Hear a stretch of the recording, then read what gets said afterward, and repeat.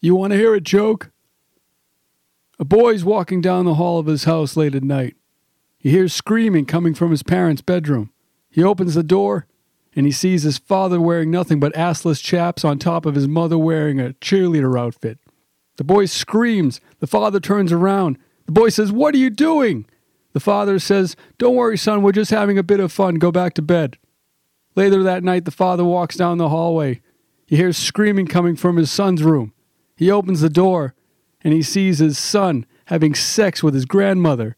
The father says, "What are you doing?" The boy turns around and says, "It's not so funny when it's your mother, is it?" Oh, that didn't mean that. No, that wasn't. The fact that you're giving me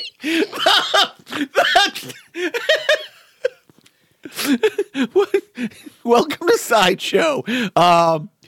That's Bob Einstein, and I'm Jacques, and I'm Joe, and literally, it's a sad-ish week with the passing of Super Dave Osborne, a favorite of mine and Joe's. More the 70s and 80s stuff, you know. So we decided we'll do a sideshow and focus on what we loved most, Super Dave Osborne. And Joe just, not only did he just tell a Super Dave joke did he tell that on Letterman, or was that? He told that on the Gilbert Gottfried podcast, and he also told it at a Curb Your Enthusiasm live panel. And what's best is, after I hit the wrong button on the sound machine, the right one, Joe gave one of the great things is when Super Dave would tell these awful jokes, one of the running gags is he would just not get the laugh, or Letterman would, or whoever, and he would just glare at him, just glare. Anytime when the Super Dave appeared on Letterman or any panel, he would go on straight. He very rarely broke a smile. You know, he was there as the world's greatest stuntman, entertainer, whatever. Stuntman Daredevil entertainer. And he would go on there with an agenda, usually to plug his Showtime special or Showtime series. And whenever Dave would laugh at something that Super Dave said, which was funny, Super Dave wouldn't laugh along. He would stop. He would give him like a deadpan glare. Like straight face, like, how dare you laugh at the very serious thing that I just said. And anytime he would, you know, set up a joke from a book that he had written, he would go into the premise, get chuckles from the audience, and give the audience the same exact deadpan stare, like, just stop in mid-sentence. Did you ever buy any of those books? Like, of all the collectibles you have here, I don't see any Super Dave Osborne books. You know, I went on Amazon after Bob Einstein died, and I didn't see any for sale.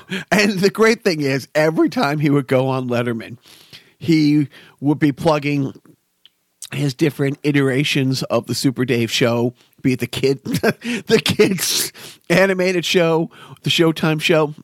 But he always had a new book with him. And the book was usually the catalyst to lead into the awful jokes. Right. It was just a device to get to some long-winded, awful joke.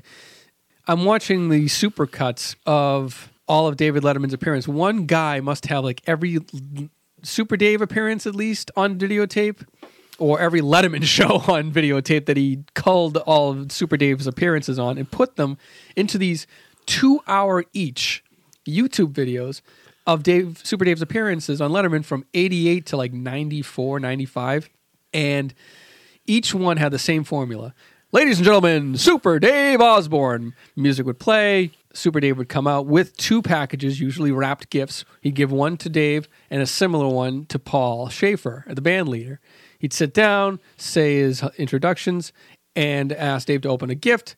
The gift would be opened. It would be, for example, like an elaborate poster board with a message to Dave saying, you know, congratulations on coming to CBS or whatever. And it was all done in pennies. They're like uncirculated pennies. Rare penny, right. They were uncirculated pennies, very well nice. Like, and these are like hundreds of pennies laid out with a long message on like a 3x4 foot board. Framed board. And Paul Schaefer got a similar board, same size, same black background, with 9 pennies on it that read in lowercase letters, "Hi." Dead center on the board. The one that I loved is he came out with 3 presents, one for Dave, one for Paul, and one for the floor manager. And this running gag was, Letterman got some, it was letters like he went to a historical gift shop where he got Letterman. It wasn't like a signed copy of the Declaration, but it was a letter from like Winston Churchill to Roosevelt. It was signed and lithographed. Paul opens his up and it's a Slinky, and everyone laughs. It's like, oh, that must be Dan Quayle from Dan Quayle, and everybody laughs. And Super Dave is pissed because no, that's actually the first Slinky ever made. It was made for Eisenhower's kid as a prototype, and it was really expensive and blah, blah, blah. And, more importantly, tired of Dan Quayle being the butt of the jokes. You have to respect the office. Just really super pissed off, the Indignant. people. Indignant, thank you. And then the floor manager opens up like an old school, Jack in the Box, and he does it. He's turning the crank. And out pops Dan Quayle. It's like, and again, I mean, that was a third, if not half the interview was just this. And what I always love is like Dave always is like, wow, this is great. This is thoughtful. I'm going to treasure it. And then just turns and tosses it on the floor to the side. And it's like they mic'd the floor too, because it's like you hear the thud. Like it certainly broke. And but he never broke it. Every single time he had, like I said, the book, and it would be, well, I'm not here to plug anything. But one of his books was like, racist jokes aren't funny. And he wrote this ethnic jokes, wrote this whole book about ethnic jokes to compile them just to show you how unfunny they are. When the public gets to read all these jokes and they're not laughing at them, and they'll realize that ethnic jokes are not funny. Now, here's an example. and again, it's like, it's 2019 and it's us. Neither one are Jewish. Neither one of us are Don Rickles. We can't tell these jokes anymore. It's like, even by those standards, I don't think Bob Einstein could tell those jokes, but he did. And so, but the meter of his appearances were always the same. They would get through the book and the presents. There would always be those indignant pauses every time Dave laughs at something that Super Dave said. But then they would always inevitably go to a clip. Now, for some reason, Letterman got a hold of the clip that was not meant for air. We filmed this. I was supposed to jump from the top of the CN Tower in Toronto. But, there were some complications with the wind that day, so we decided to bail on it. So we're going to refilm it. So I don't want to show you what we've filmed. I don't know how you got a hold of it. I'm sure the audience doesn't want to see it. Yeah, it was always that. Always egging on the audience. The audience doesn't want to hear a joke. Right, the audience isn't interested in this. And then the audience would roar, and then they would just cut to the clip of him standing at the top, literally at the top of the CN Tower, at least convincingly so. And then, he's up there with his announcer, and his announcer's like, I'm glad, we're off. We stopped tape, but I'm glad we're not going through with it because this would have been a very dangerous stunt. And so the announcer says, okay, I'll meet you downstairs, opens the door to get into the tower, and accidentally bumps into Super Dave. And you see probably the shittiest Super Dave dummy. Fall literally from the top of the CN Tower, and they're following this like it's I mean, if my 8-year-old had to go outside and take a Super Dave shirt and pants and just stuff it with leaves, he would have done a better job. I think the Forrest Gump feather fell with more conviction than Super Dave did. But then I always forgot that one of the things that he would always say to his announcer or his interviewer at the end of every stunt is like, you know what? You're a putz. Get out of here, you putz. But I said this to you before when we were talking about Super Dave earlier, is that my father is he was an immigrant to this country from the great land of the Azores, the islands off of Portugal. He came here in the late 50s, learned English. Did he? Yeah, right. Well, just enough to understand that Super Dave Osborne was the funniest guy on late night television. Not thinking back on it, I didn't bond with my father on a lot of things growing up, but one thing that he would cry, screaming, red-faced, laughing at the antics of Super Dave. And we're talking about the Letterman appearances, but we're probably the most famous and world-renowned Super Dave bit. I don't know if we want to get to it yet. Go right ahead. What are we saving for? Is the King of the Road. When he is on top of that tour bus with the piano and the lounge set up at the top. I forget what the premise of why he was on the tour bus. I don't know if it was just launching, like, I'm going on tour with my bus, and this is how we're going to, kick off the maiden voyage. Well, he was suggesting, this is a great way to see it, be out in the fresh air, suggesting you do this. If Right. you Strap a couch to the top of your car. And just see how Trailer it's for sale. He would, so they would play King of the Road, the first verse, and he'd lip sync while he's pretending to play this upright piano. It's all white. He's decked out in his white jumpsuit and helmet. And, the most perfect ending to any skit ever was just seeing the bus come toward the camera and then eventually zoom past the camera through a tunnel that was not tall enough to clear Super Dave and his piano, which was even now, it's just every swept off of the roof of the bus, but just like King of the Road. because they have 2 or 3 clips of him going down the road from different sides, and it's like, Yeah, you had like almost like drone shots back in like 1988, but that was played on Carson. oh, And it was my father. I think that was the day I first gave him mouth-to-mouth resuscitation because he was laughing so hard he almost died of laughter. So that's my memory of Super Dave Osborne. And also the Bizarre Show with John Biner. I don't know if we want to get into that. yeah, why not? I mean, You want to wait till later? so we You want to hear a joke? want to hear a joke? You don't want to hear a joke. I'll have a Diet Coke. So, well, staying on that same clip, we didn't have cable growing up. So I knew of Super Dave through the syndication on Channel 56. In Boston. And I remember the night seeing that clip. It hurt. Like it was there's a couple nights I remember, we've talked about other bits, waking up the house. Just absolutely waking up the entire house because couldn't stop laughing. It hurt so much. I honestly, here's the stupid thing. I didn't see it coming. Like somebody who lived on cartoons didn't see the most cartoony thing coming. Of course that was going to be the payoff. Because it was wide open road. Like there wasn't even I think the sign said next sign 50 miles. Like it was that wide open of a road and landscape. All of a sudden there's like a tunnel into a mountain. Like it's just like, where did this come from? Yeah, that was killer. So the man himself, Super Dave, we'll talk a little bit about his origin story, as we'll call it. Son of a comedian and an actress who, met. Dad was not a big actor, but he did a bunch of small roles in the 30s. Dad didn't get into comedy full time till his early 30s. Was a local furniture advertisement guy in Boston, early 30s.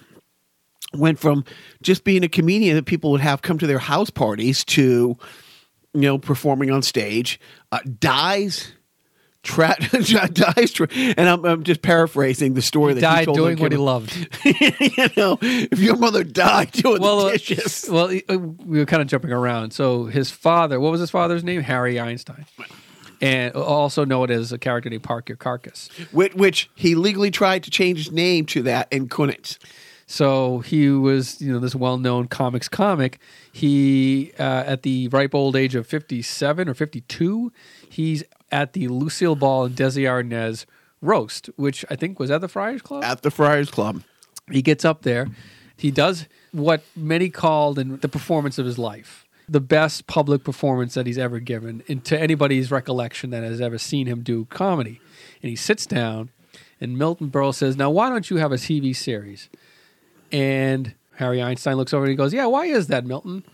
And then leans his head into Milton Berle and closes his eyes. At first Milton Berle's like, come on.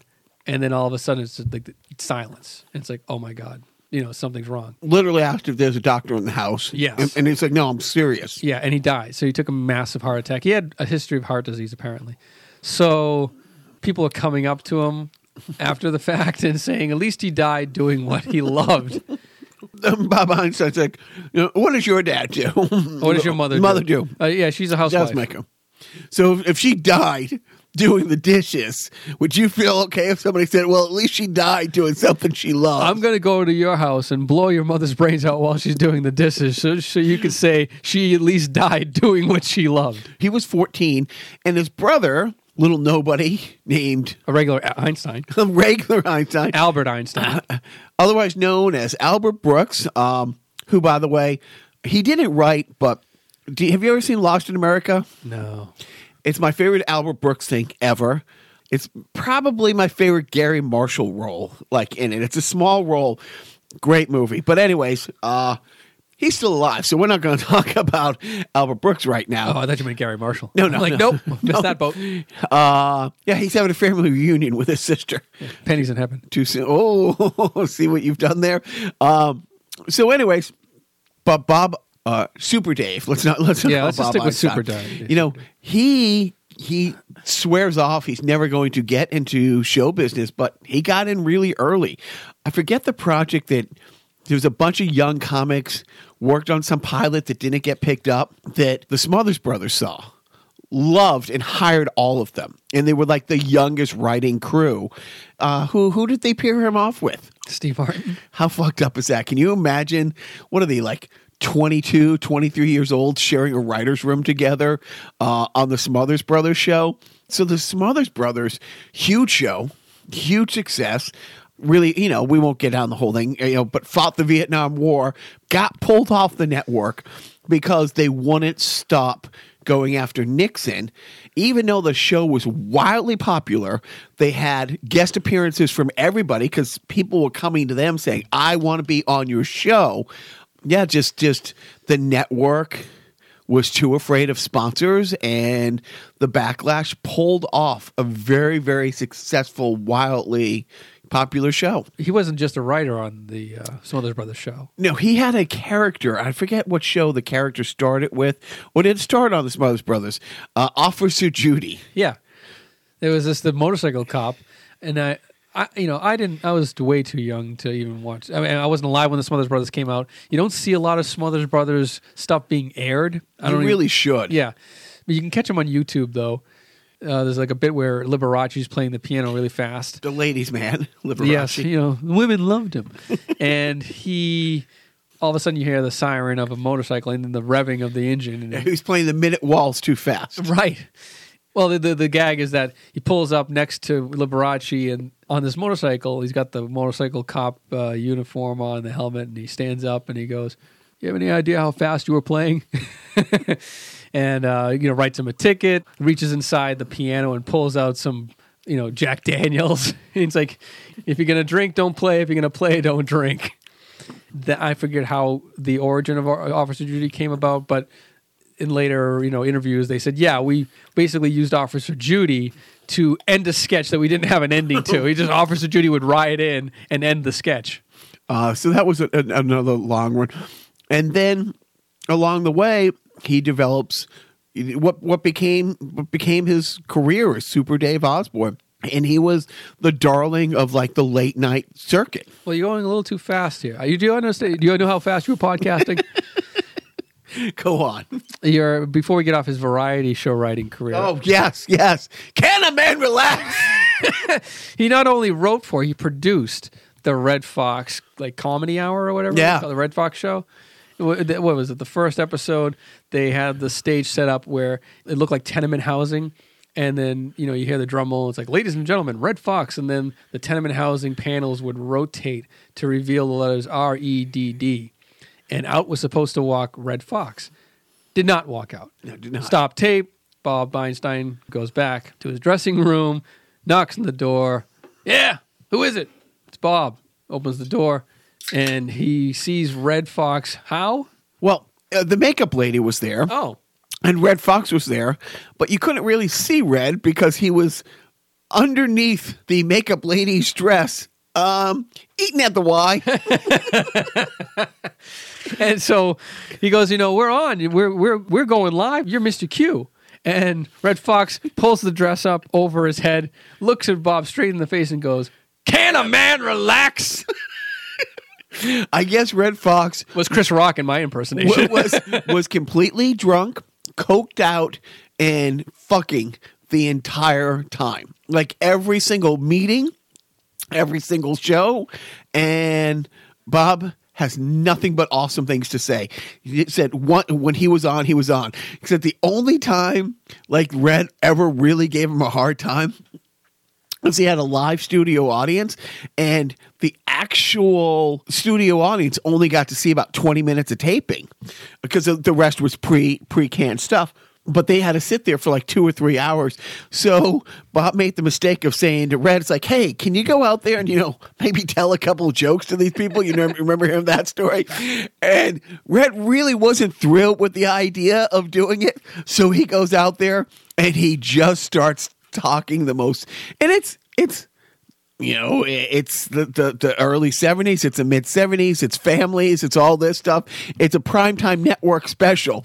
They were not expecting the late 50s party album version of Red Fox walking out. If I knew it was going to be that kind of party, I would have put my dick in the mashed potatoes type thing.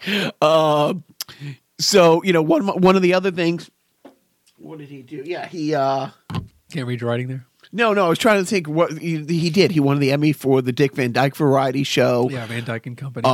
He did a lot of things. My favorite thing is when he does get the Super Dave show and he reaches out and he goes, I know it's not going to happen, but he wanted a big musical guest, and he calls Ray Charles. Did you see the Ray Charles bit? Yeah. And the great thing is it was Ray Charles' idea. Well, I guess how it went is Bob Einstein, Super Dave, calls Ray Charles's agent or whatever, asks, I know it's a long shot, and I know the answer is no, but I'm a big fan of Ray, and I was just praying that maybe if he's available, he could come on this new show of mine and just, do a number or something. Agent goes, okay, I'll get back to you. And so days go by, and all of a sudden he gets a phone call from Ray Charles's agent and says, he said he'll do it, but only on one condition. Super Dave's like, oh, okay, I know there's a catch, but whatever. What is it? He says he'll only do the song if he can also appear in a sketch. A stunt. Yeah. And to hear, Bob Einstein tell this story, he says it was the greatest phone call he ever got. Like, he in a million years, he wouldn't wish that high to have Ray Charles be in a stunt with him. And the fact that it was Ray's idea, the show lasted 6 years. Every single year, Ray did an appearance and came up and did a stunt. Every single year. Wow, I didn't realize that. Yeah, okay, yeah. Because I only seen the one. But look it up, Ray Charles and Super Dave on YouTube. You'll be pleasantly surprised.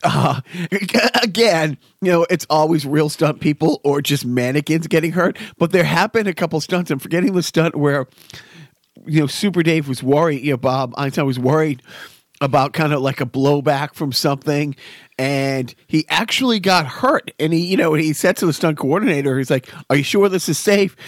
Was it the wrecking ball? Yeah, it's a wrecking ball. What was behind him? It was like this like $25,000 structure, and he didn't get hurt during this one, but he was supposed to get hit by this wrecking ball, and it was supposed to come at him, and it's a fake wrecking ball or whatever. There was some sort of miscommunication or like some lack of assurance. He talked to the guy who was supposed to man the wrecking ball. It's like, are you sure this is going to work? Are you sure you know what you're doing? You sure this and that? Yes. And he pushes the wrecking ball toward him. I think I'm telling the story right. And it clears him like just a bit outside and hits this structure that cost $25,000 to build. Destroys it. They have to spend like another $25,000. 2 days of production loss. Yeah, exactly. And him just, yelling his fucking, screaming at the top of his lungs at this guy who's supposed to hit him with a wrecking ball. And the guy says, yeah, that'll happen.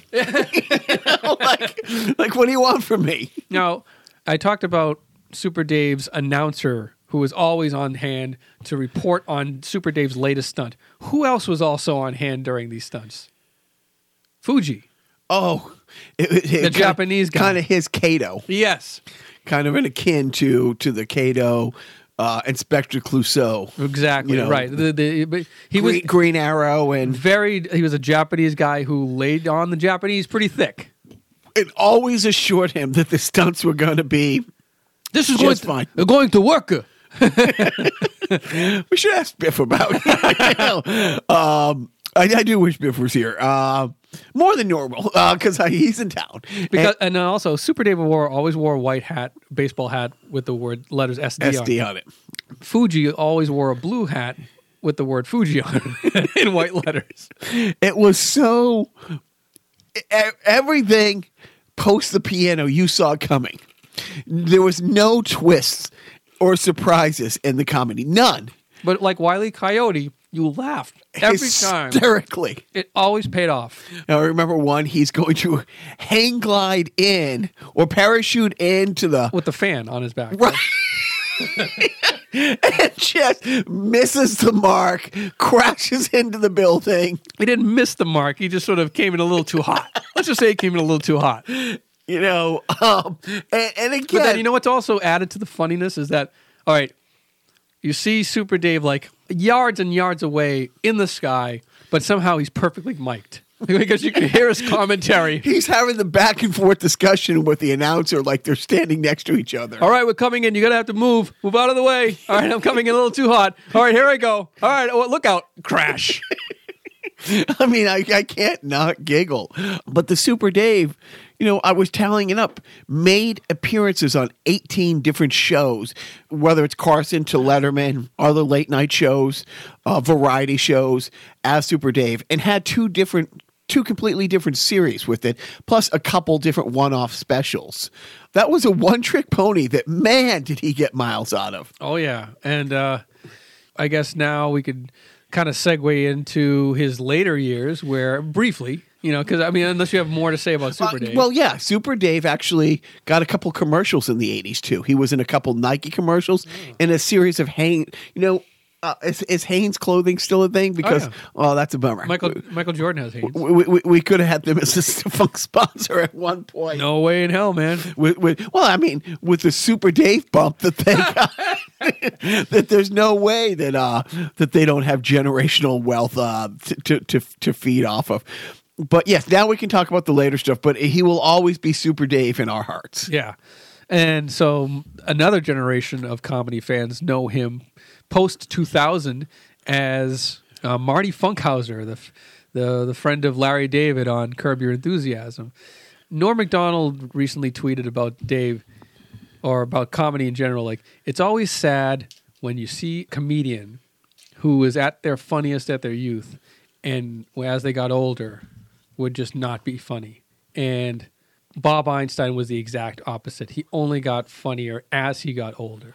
That's what his appearances on Curb Your Enthusiasm were like. They were all improvised.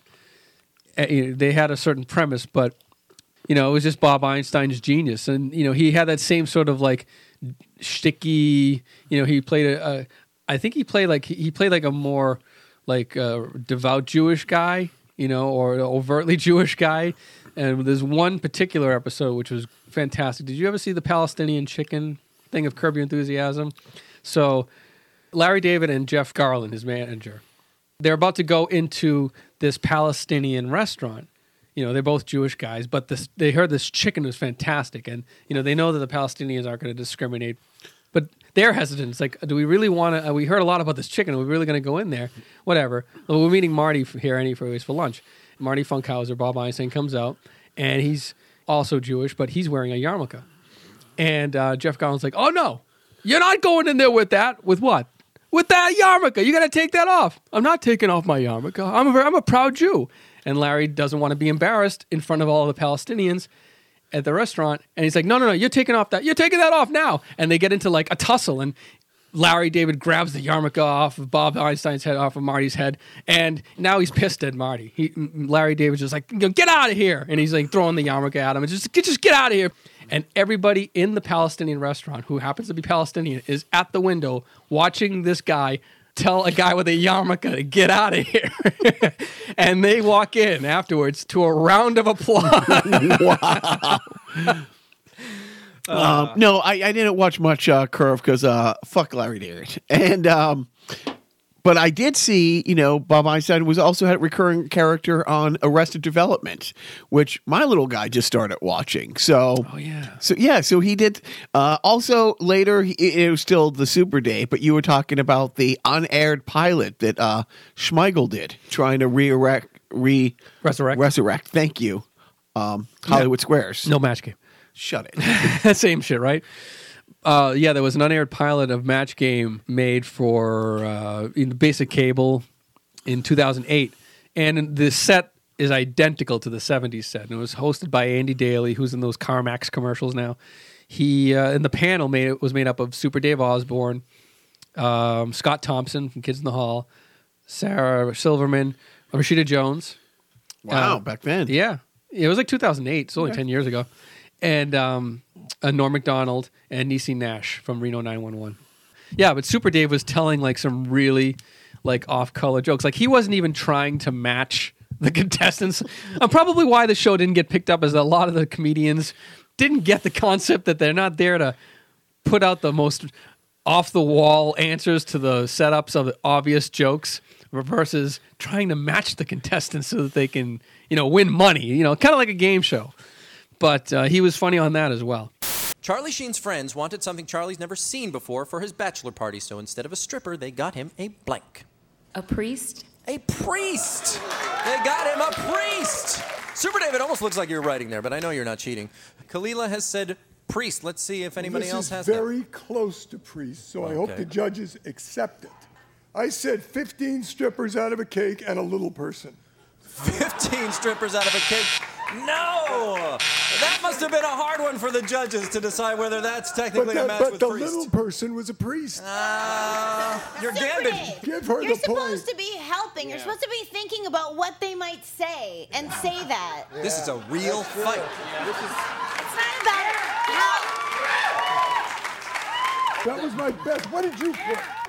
I put Super Dave's wife, Berta's labia minora. Wait a minute. I tried. Wait a minute. Let's just move on. That's a wonderful compliment. He did do Hollywood Squares, though, at Super Dave. Like in the 80s, yeah. And we brushed over, or we didn't brush over, we didn't talk about it. His relationship with Letterman was long-running and great. He's also had a long-running relationship with Norm. He did the different iterations of Norm shows. Yeah, he was interviewed for Norm's, YouTube show a couple of years ago. Basically like the Gilbert podcast. It's the same kind of. And he was just brutal. The same, and it's great because he was always very disrespectful to Paul. He was always very disrespectful to Adam Eatigan? to Adam. He was always Norm Macdonald show. Yeah. I mean that was kind of one of his bit. And then he was really awful to Frank Santapadre. How many names do you have? I see Gilbert's reading the paper. You can tell how interested he is. What the fuck is this? The cheapest show I've ever been on. This is like if somebody set up. Followed somebody into the bathroom and then handed them a microphone. I don't know. Was he battling something for a long time before? They didn't really get into what kind of cancer, but I mean, I don't think he had cancer during the Gilbert podcast, which was just 2 years ago. And the Gilbert podcast, which it's Gilbert Gottfried's Amazing Colossal podcast. Look it up. He reposted. If you find him on Twitter, which you can't not find him on Twitter, he reposted it different ways. It was just before the election, and it was great. It was really great. But yeah, it was just 2 years ago, and he was active doing stuff. It might have been something like pancreatic or cancer. It's one of those cancers just like, here it comes, and you can't stop it, and it's coming fast. Too bad he didn't die doing some comedy. Right. He could have died doing what he loved, getting smashed by a bulldozer. Yeah, it's sad when something like this happens, but I probably digested a good 3 to 4 hours of his clips, content, the podcast, the YouTube stuff, old clips from the show. Never disappoint, and it's always the same character. you know? Yeah, but just like I said, like a cartoon character, you see the jokes coming and you're grateful that they came. Right. Yeah, there's no singing sack, with the exception of the piano thing, which, again, in retrospect, how did I not see coming? Like, Right. How was I? I mean, I was younger and more stupid. I was stupider? Stupider? Yeah, Is that a word, stupider? Yeah, for you. But also, as a little bonus clip, look up Kevin Pollak and Dave Coulier doing Albert Brooks and Bob Einstein. It's a 3-minute clip, and it's Bob Einstein being interviewed by Albert Brooks. And it's just, it's Was that a cable access clip? Because it sure the hell I looks. think so. Well, I think it was like a local. It was like KCLA or something. I mean, the production people over at Between Two Ferns, Yeah, exactly. looked at that and said, "Wow, what a set!" Right. I think they only had one fern on that set. I think that pretty much sums it up. I think so too. So rest in peace, Bob Einstein. You will be missed. Say hi to my dad for me. And Penny Marshall. Penny's in heaven. Boo. I said the joke earlier. I know. I'm booing you for putting that joke in my they were still booing you when I was on stage. But it's fun. And again, Joe had sent it to me, and I quickly turned around and forwarded to a few people the clip from YouTube because, as you said, watch us now before somebody pulls it down. Right.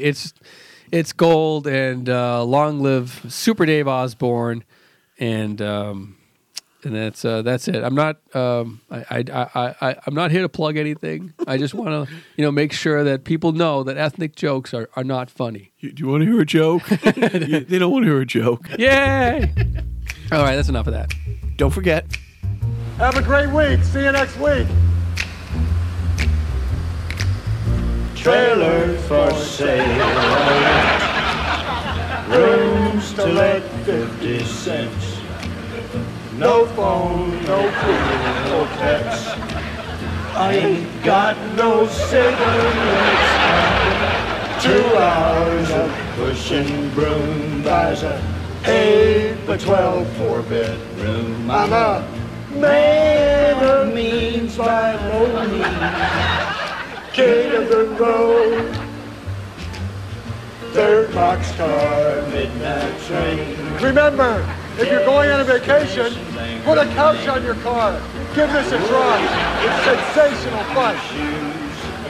I don't pay no union dues. I smoke old stogies I have found. Short, but not too big. Man of means by no means. King of the road.